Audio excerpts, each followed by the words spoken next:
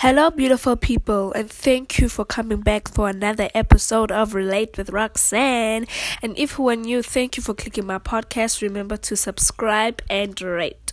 So, as you know, today I'm talking about how I was divided by two races, and I'm gonna also give my understanding and knowledge behind this. So, I was raised by a beautiful black woman and a strong white man, but here's a catch: I'm not biracial, I'm just black.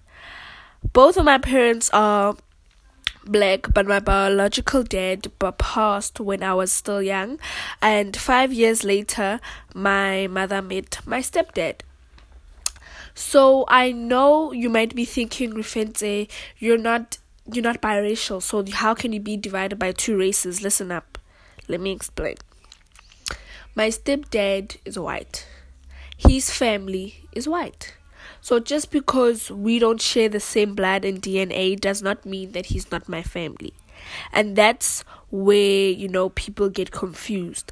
Ever since my mother and father met, he didn't allow my mom and sister to speak our home language. So our home language, okay, for those who don't understand, a home language is something that you are brought up with, that your parents speak to. Like, for example, if you speak Spanish, Vietnamese, and in South Africa there are so many home languages because we have 11 languages in total.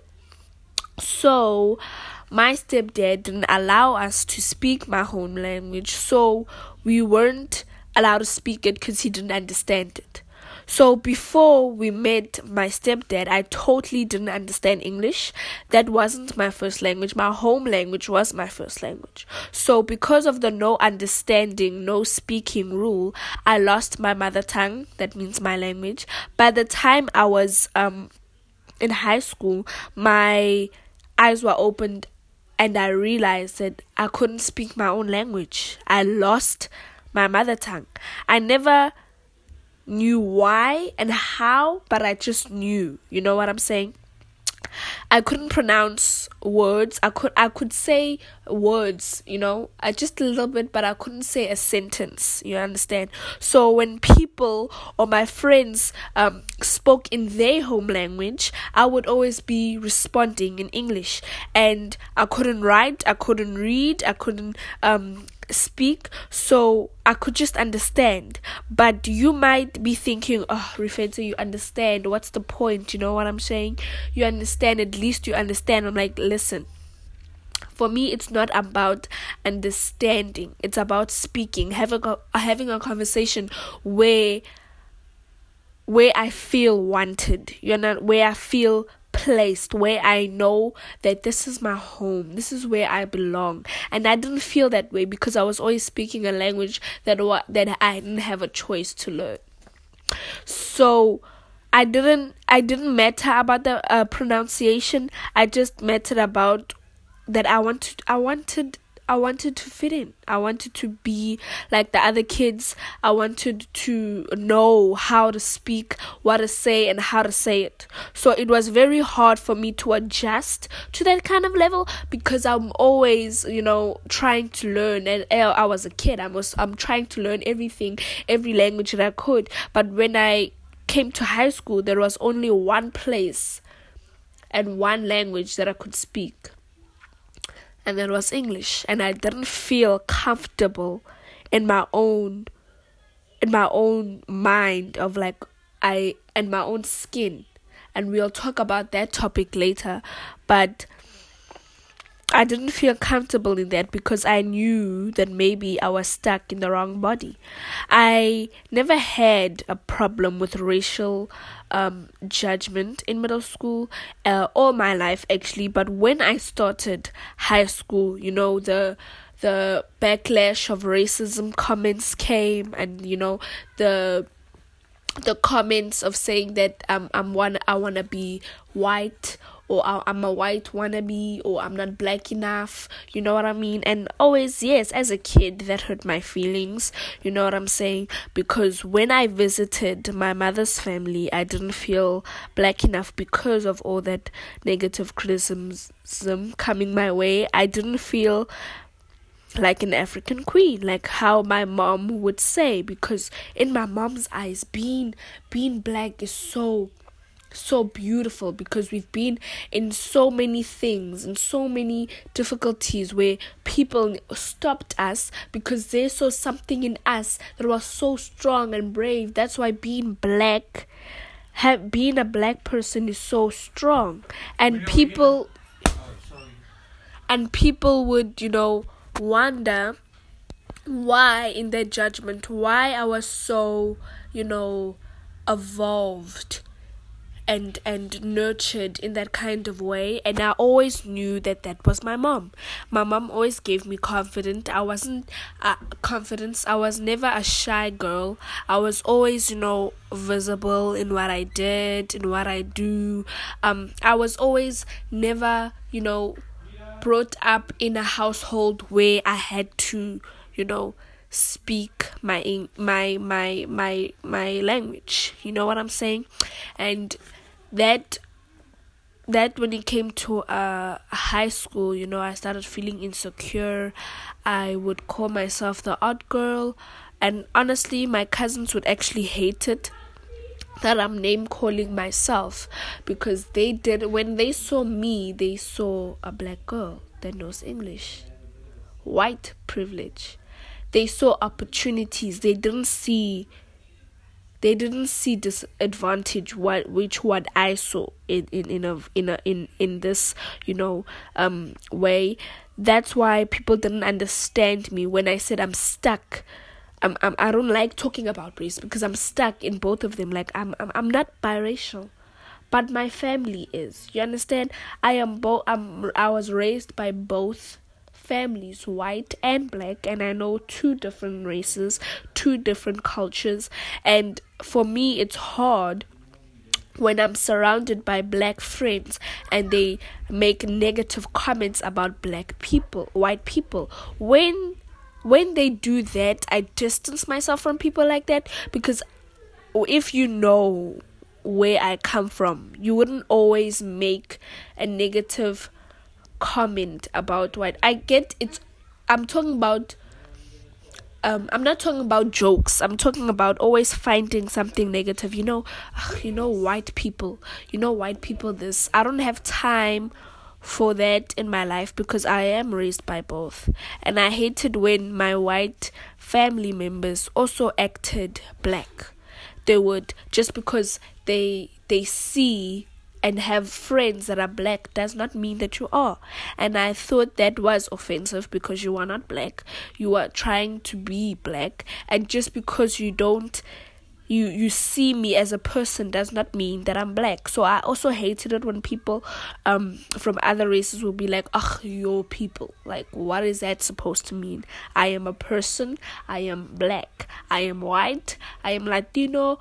I am whatever. It doesn't matter. I am who I am. I choose who I am. And because of that, I would see rude comments. It wasn't always from students. It was also from teachers. But I don't want to go into it that deep, because my friends know who exactly I'm talking about. There was a teacher who said, stop acting black. And it was during a softball practice. And because I'm older than my friends, they in a lower under than me. I'm older than them, so I was in an higher, and we were practicing together. And my friend's coach was like, oh, don't be black. And when she said it, I was right next to her. I was the one that was batting, waiting for the pitcher to pitch, and I just turned around.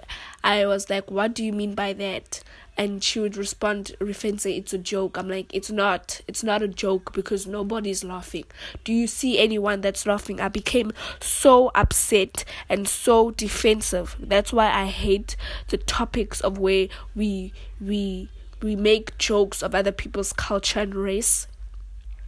I don't like that, because if you are in South Africa, we should know by now you respect other people's race, and that in the time shows that you don't have black friends. It shows that you don't have, for me, a person like that You would never tell your white friend to stop acting white. What do you mean? There's no such thing. That's their personality. And I don't think that this woman is an educator, should be teaching, you know what I'm saying? Spreading positive, and she's spreading racial immature and insufficient words towards black kids. She's teaching, like, all of us softball members were black kids. All of us. There was no white child in that field that was black, and I was just there, and with a bat in my hand. In my head, I just had a visual of me hitting her with that bat throughout her head, for her to get her sense straight, because I can't have somebody or surround myself with people who make jokes about race. How can you say, stop acting black? Who are you? Who are you to tell me not to tell me to put me in? So I just told her that's not a joke. Nobody's laughing.